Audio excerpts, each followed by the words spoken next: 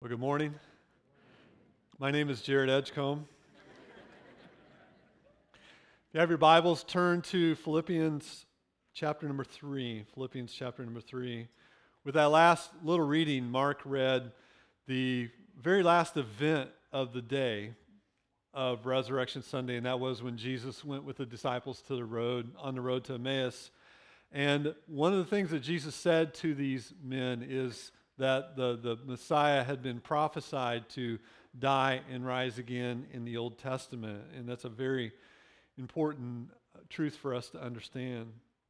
But some 2,000 years ago, on the Sunday after the Passover, the most momentous event of human history occurred. The serpent's head was crushed. The kingdom of the serpent was defeated. The power of sin was destroyed. And death was annihilated. All this and much more was accomplished at the resurrection of Christ. And we like to sing songs about the resurrection, don't we?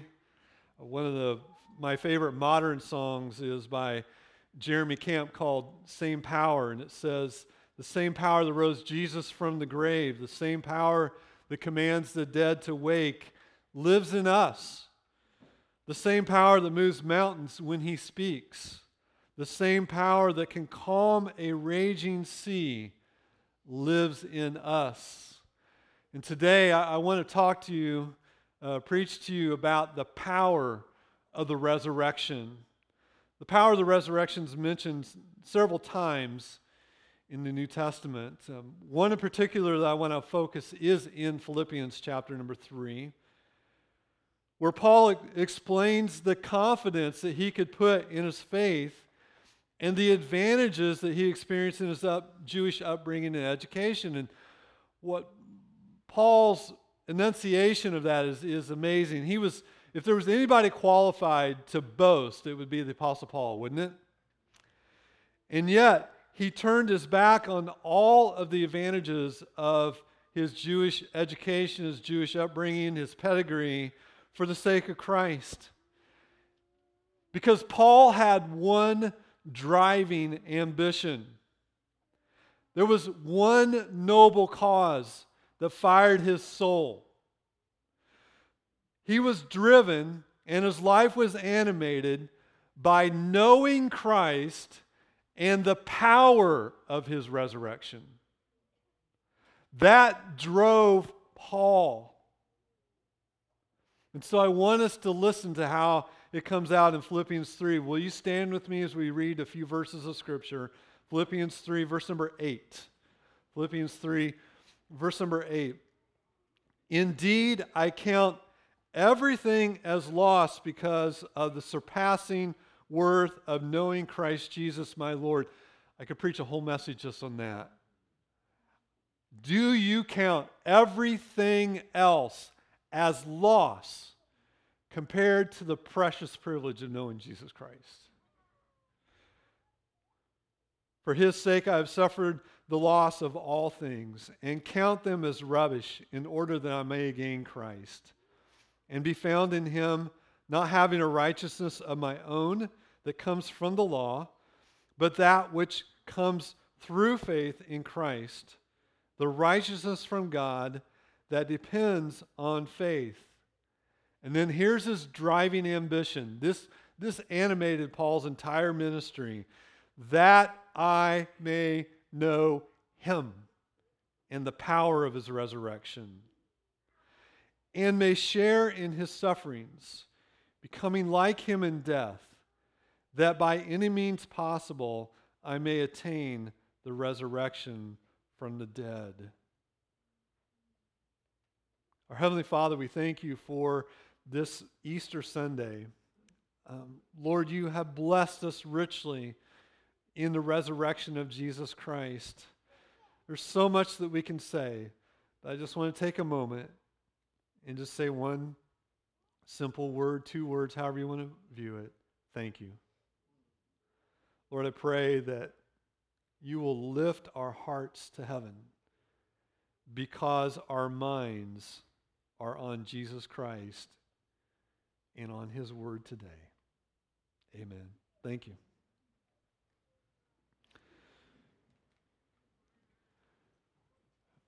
So Paul went on in Philippians 3 to describe his ambition to know Christ as that in terms of a runner, because of what he saw in Christ. And what I mean by that is that he lays out his driving ambition, and then he tells his readers that the center focus was Jesus Christ. The goal that I'm attaining in terms of running is running towards Jesus Christ. My eyes are fixed on him and nothing else. Charles Spurgeon said this. Can I quote Charles Spurgeon? He's the 19th century preacher from England. He said, "Be sure of this, the less that you value your own righteousness, the more you will seek after true holiness. The less you think of your own beauty, the more ardently you will long to become like the Lord Jesus." That's exactly what Paul is trying to say in Philippians chapter number 3 and other passages. Paul, you see, he already knew Jesus by faith, didn't he? He did. We know that story, the road to Damascus. He knew Jesus by faith. He also knew so much about Jesus. He knew enough about Jesus that he taught others. But what Paul longed to know was Jesus in his power. He had experienced Christ's power in his life already because he wrote these words in Colossians chapter 1, verse 29. He said, "For this I toil, struggling with all his energy, that he powerfully works within me." He understood that, but having a taste of his power gave him a thirst for more experience of Paul's power. And we all understand that, don't we? We all have experiences that we taste and we long to taste more of, and the more that we experience them, we try to describe them, and it's almost like they fall on deaf ears, right? Because the only way to understand is to experience. Now, for a period of time, and most of you are going to tune out at this, I understand. This is where I am. I'm a nerd, okay? For a period of time, I was in a location where I got to witness space shuttle main engine tests. It was a quarter mile away from just one, and the space shuttle had 3 on the back of the orbiter. Quarter mile away, and the earth just shook, and my whole body shook, and the noise, it was louder than any noise I'd ever experienced in my life. And one of the things I want to do in my life is to go down to Florida and witness one of the Falcon 9 launches with SpaceX. People who have heard it say the only way they can describe it is as if the rocket is just ripping the atmosphere apart when it goes up into the sky. And it's just something that you have to experience, and descriptions are not good enough. And that's the same thing is true about the power of Jesus Christ. Paul desired and longed to know more of Christ and his power. Is that your ambition today? Paul desired that his life be united in the power of Christ, and so he said these words, "that I may know him in the power of his resurrection." Jesus first, then the power. Jesus first, then the power. Be careful when you study doctrine and precepts and narratives in the Bible, for do not study them apart from Jesus Christ. He's the heart of it all. He's the heart of every passage you study. He's the heart of every topic in systematic theology, every biblical topic. He is the heart of. You want to have a better marriage?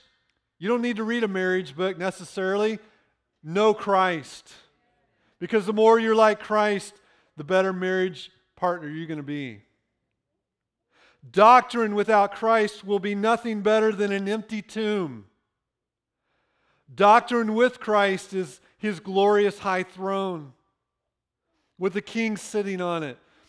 Precepts and commands without Christ are impossible. But precepts from the lips of Jesus have a quickening, enlivening effect on the heart. Without Christ, you can do nothing, but abiding in Him, you can bear much fruit. Parents, let your teaching look towards the person of Jesus Christ. Always, always, always point your children to Jesus Christ. He's the heart of it all. And that is why Paul says, that I may know Him. This makes all the difference in preaching and teaching. Pastors may preach sound doctrine by itself, and it will be utterly without any kind of power. But those who preach it and connect it to the Lord Jesus Christ have an anointing which no one else can give. I know you're tired of me saying this, but I was sitting in my office just last night, just praying once again. Lord, these are words on a page. Tomorrow morning they're going to become spoken words, and they are nothing without you and your power. It's absolutely true, isn't it? Christ Himself, by the Holy Spirit, is the aroma of true ministry. Meaning that when you visit widows, when you minister to shut-ins, when you work in the kitchen in the church and in the nursery and whatever else you are doing ministry-wise, cleaning changing diapers and all that sort of thing, all of that ministry is the aroma of Jesus Christ. If it's embodied, well, except for the diapers. I just realized what I was saying. Jared, think that through a little bit better next time, will you? Let's just move on. You know what I'm saying. So what is Paul talking about when he desires the power of the resurrection? I don't think it's so much the power displayed in the resurrection itself as it is the power that comes out of it, which we call the power of the resurrection. I'm going to give you 3, and that's a significant shorter sermon than what I had 6-8 weeks to work on this sermon. It was long, okay? Cut it down to 3. I want to give you 3 characteristics of the power of resurrection. Number 1, the power of the resurrection is a proving power. What do I mean by that? The resurrection was proof that Jesus is the Messiah. Right? Christ is the Greek word for Messiah. Christos. Nobody who witnessed the Lord's resurrection could doubt that He was divine and that His mission came from God. When the Pharisees were opposing Jesus, He told them, "No sign will be given you except the sign of the prophet Jonah." That's Matthew 12:39. He went on to say in the next verse, "For just as Jonah was 3 days and nights in the belly of the great fish, so will the Son of Man be 3 days and 3 nights in the heart of the earth." He's given it right there. Jonah was a sign that the Messiah was going to die and be risen again. Remember when we were kids? I know you never did this. Me and my little group of friends in elementary school, somebody would say something we didn't believe them, so what would we look at them and say? Prove it. Right? Yeah, just prove it. Well, Jesus rising from the grave proved that He was Son of God and that the power of God was in Him and that He was God. Our Lord had entered into a covenant with the Father before creation. Do you realize that? Christ entered into a covenant with the Father before creation, where He had, on His part, He had engaged to finish redemption and to make atonement for sin. And Romans 6:4 says, Christ was raised from the dead by the glory of the Father. And His resurrection is an eternal witness of the glory of the Father. The Father is glorified through the resurrection of Jesus Christ. The Old Testament, as I said a couple times already, taught that the Messiah must be resurrected. For example, If you have your Bibles, turn to Isaiah 53, the famous suffering servant passage. I want to show you a couple. There are many. I'm only going to show you a couple, and they're all by inference. But it's good enough that the Jewish people understood that the Messiah was going to rise again, that there was a resurrection. Isaiah 53, after describing his sufferings, the record in verse number 8 says that he was cut off out of the land of living. And then it goes on to say, and they made his grave with the wicked and with a rich man in his death. And so there is the death of Jesus Christ, right? He was buried in the tomb of a rich man. But then verse number 10 promises, when his soul makes an offering for guilt, he shall what? Prolong his days. How can you prolong your days when you're dead? No, he's arisen. He will prolong his days, and the will of the Lord shall prosper his hand. Dead people don't prosper, right? God prospers people who are very much alive. This prophecy can only be understood in terms of a resurrection. Let's look at one more, will you? Together with me. Turn to Psalm 22. Psalm 22. This is a messianic prediction of the Passion. In verses 14 and 15, we see specific details of the crucifixion. For example, he says, my bones are out of joint. Another place he says, my tongue sticks to my jaw. Then verses 16 and 18 continue the graphic description. He says, they pierced my hands and my feet. And then he says, they divide my garments. Did all these things happen to the crucifixion? The answer is what? Yes, it did. But then, verse number 25 begins a crescendo. Look at what it says. From you comes my praise in the great congregation. My vows I will perform before those who fear him. The afflicted shall eat and be satisfied. Those who seek him shall praise the Lord. May your hearts live forever. All the ends of the earth shall remember and turn to the Lord, and all the families of the nations shall worship where? Before you, a living, risen Savior. They shall worship before you. Jesus predicted that his resurrection would come to the Jewish leaders very early in the book of John. John chapter number 2, right after the wedding of Cana, Jesus told them, he said, destroy this temple, and in 3 days I will raise it up. He's talking about the temple of his body, right? So important is the resurrection to his messianic mission that Paul said this. He said, if Christ has not been raised from the dead, then our faith is vain, our preaching is vain, all is vain. So you see, the resurrection was predicted. It's a proving resurrection. The resurrection of Christ is proof that he's the Messiah. Maybe I should say it differently, because Christ is the Greek word for Messiah. Let me say it this way. The resurrection of Jesus of Nazareth is proof that he was the Messiah. Predicted in the Old Testament, claimed in the Gospels, and expounded by the epistles. There's a second thing we see. Not only is it a proving power, the power of the resurrection is a justifying power.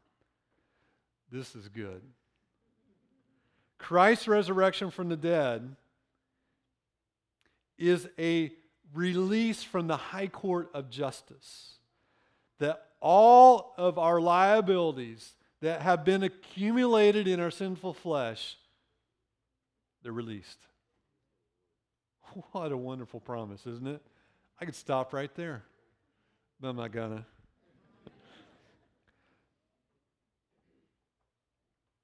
Christ had to have paid our penalty in full.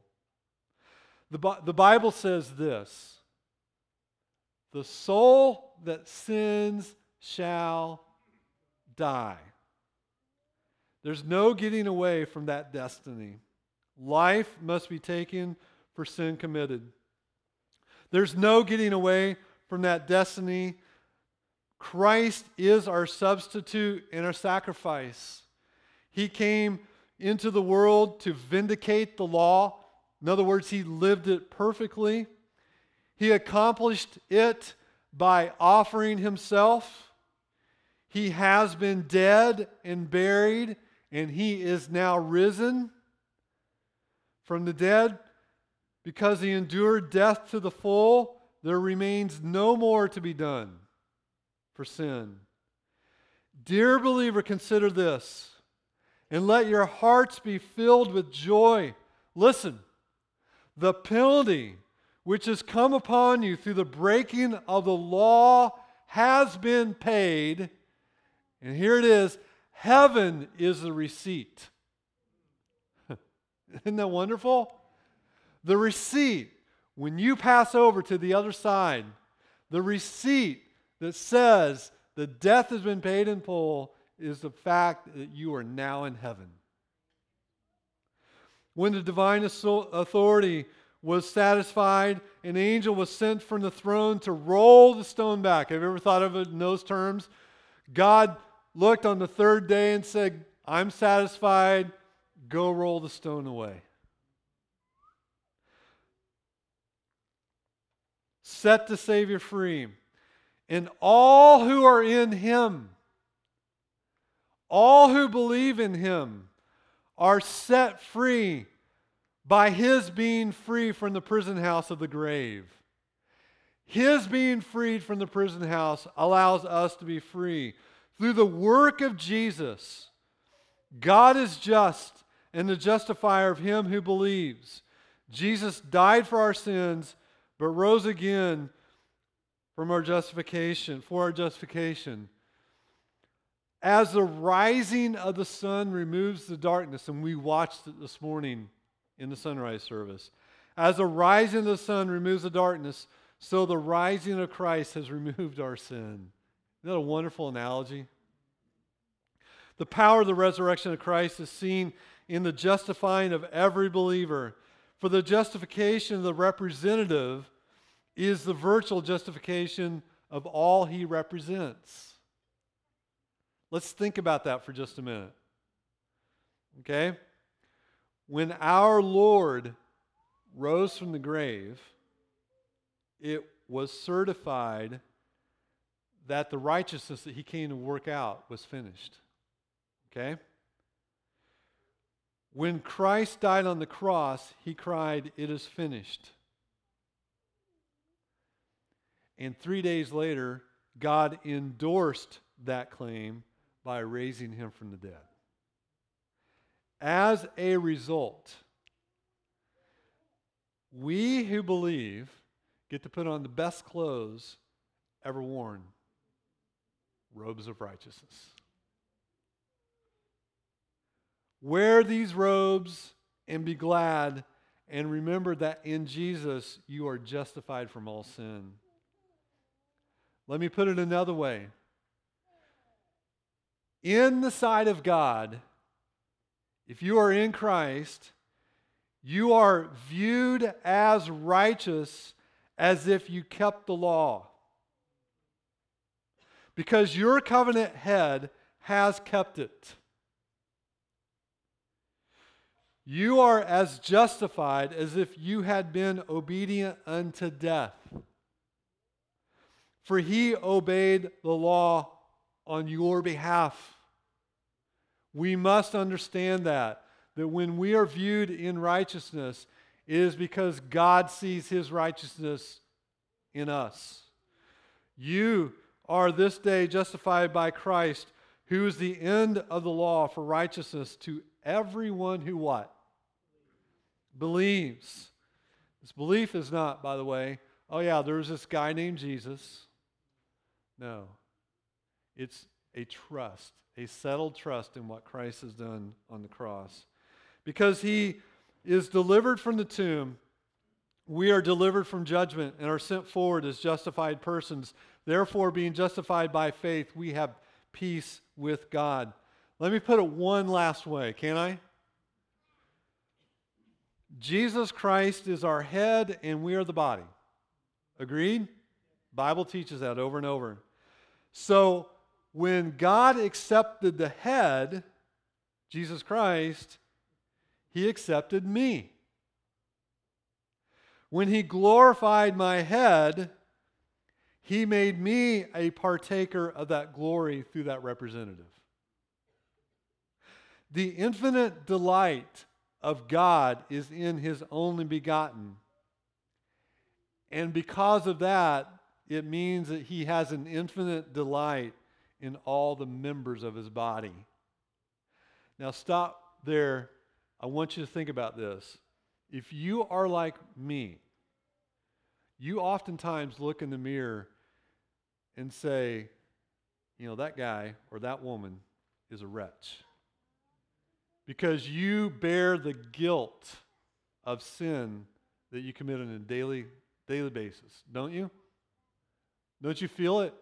The closer you get to Christ, the more you feel it. But listen to what I just said. I said that the infinite delight that he has in the head is also the infinite delight that he has in the body. Isn't that wonderful? Isn't it? So we mourn as those who have sinned, but we rejoice as those who have been justified. But one day that mourning over the sin is going to be gone, isn't it? I pray that you may feel the power of his resurrection in this respect. Be flooded with joy by the conviction that you are accepted, beloved, delighted. Are you like me? Is it hard for you to feel that way? I feel like so much of the time I'm saying, God, please forgive me. Yeah, I had a bad. I drove 5,000 miles. I had plenty of opportunities to have bad thoughts about people on the road. You know what I mean? And I felt like I was constantly saying, okay, Lord, help me with my attitude, because my attitude's not good. Right?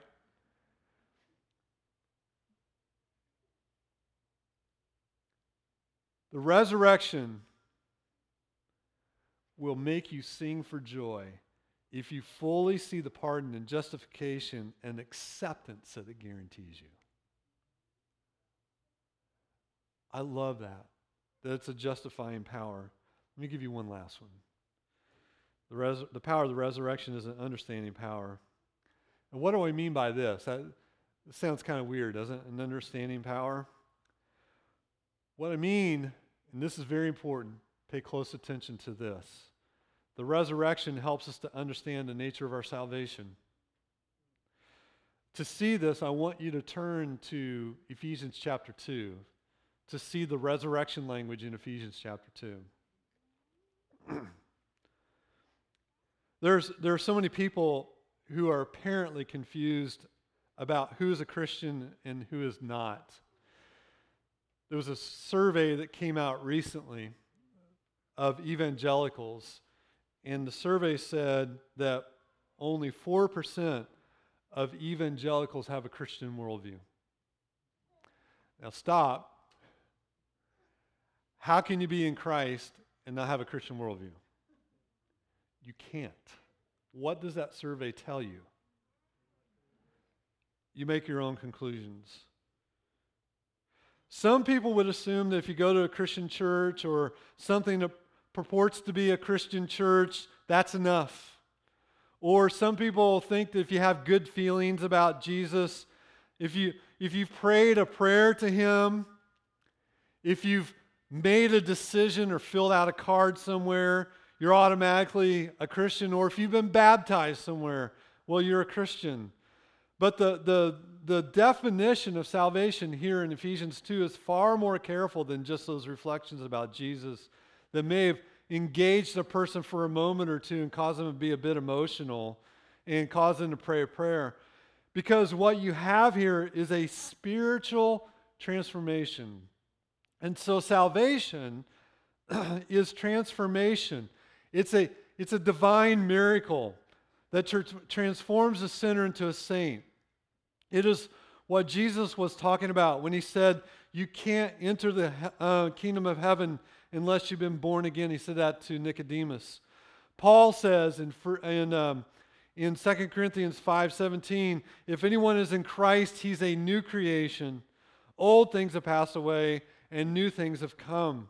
It's essential for us because this is a constant question that people ask to understand how we may know when someone is a Christian. And so here's one more way that we can study Scripture to understand what it means to be a Christian. Ephesians 2:1, Paul describes the church. Now he's describing Christians before salvation. And what does he say? And he says, you were what? Dead.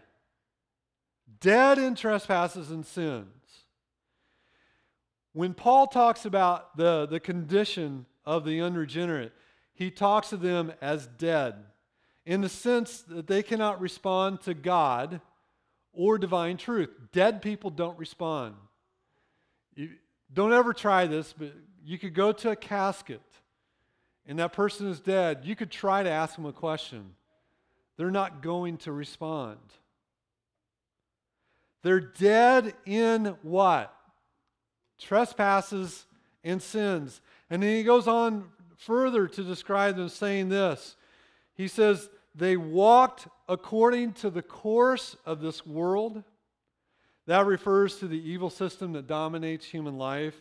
According to the prince of the power of air, he's the one who operates that system, the world system, who is also the spirit now working in the sons of disobedience. In other words, Satan is working in the lives of those who do not know him. It sounds harsh to say that, but that's absolutely true. And so here is the description of the unconverted person. Dead in trespasses and sins, walking according to the course of the satanic system that occupies the world under the sovereign power of Satan, and who works not only over them, but in them as sons of disobedience. And then what does he say in verse number 3? He says, we all once lived in that condition. And what was the condition? We lived in the passions of our flesh, carrying out the desires of the body and the mind, and were by nature children of wrath like the rest of mankind. And so there you have that very detailed description of every human being who is unconverted. And then you have the salvation note in verse number 4. Verse number 1, you were dead. Verse number 4, look at what he says. But God, even when we were dead. So what is God doing when we're dead? What happened even when we were dead in our trespasses? Verse number 5, he made us alive together with Christ. And so when we were dead, God made us alive. What else did he do? He raised us up. There's that resurrection. So you've got alive. Now you have raised up. And then it says, and seated us with him in heavenly places in Jesus Christ. So we have a picture of salvation here in terms of resurrection, don't we? Salvation is not praying a prayer. It's not signing a card. It's not a decision to reform. Salvation is not turning over a new leaf. It's not baptism. Salvation is the imparting of life to dead men walking. There's two kinds of people in this world. Those who have Christ's risen life imparted to them. If you look at Ephesians 2, you'll note how many times it says in Christ. We are in Christ. His power has been given to us. When you are in Christ, you are united with him, and his life is your life. His righteousness is your righteousness. Therefore, God's judicial judgment is that you are justified. It's a justifying resurrection power. So that's the first kind of person. Those who are alive, those who are dead in Christ. The second kind of person is spiritually dead.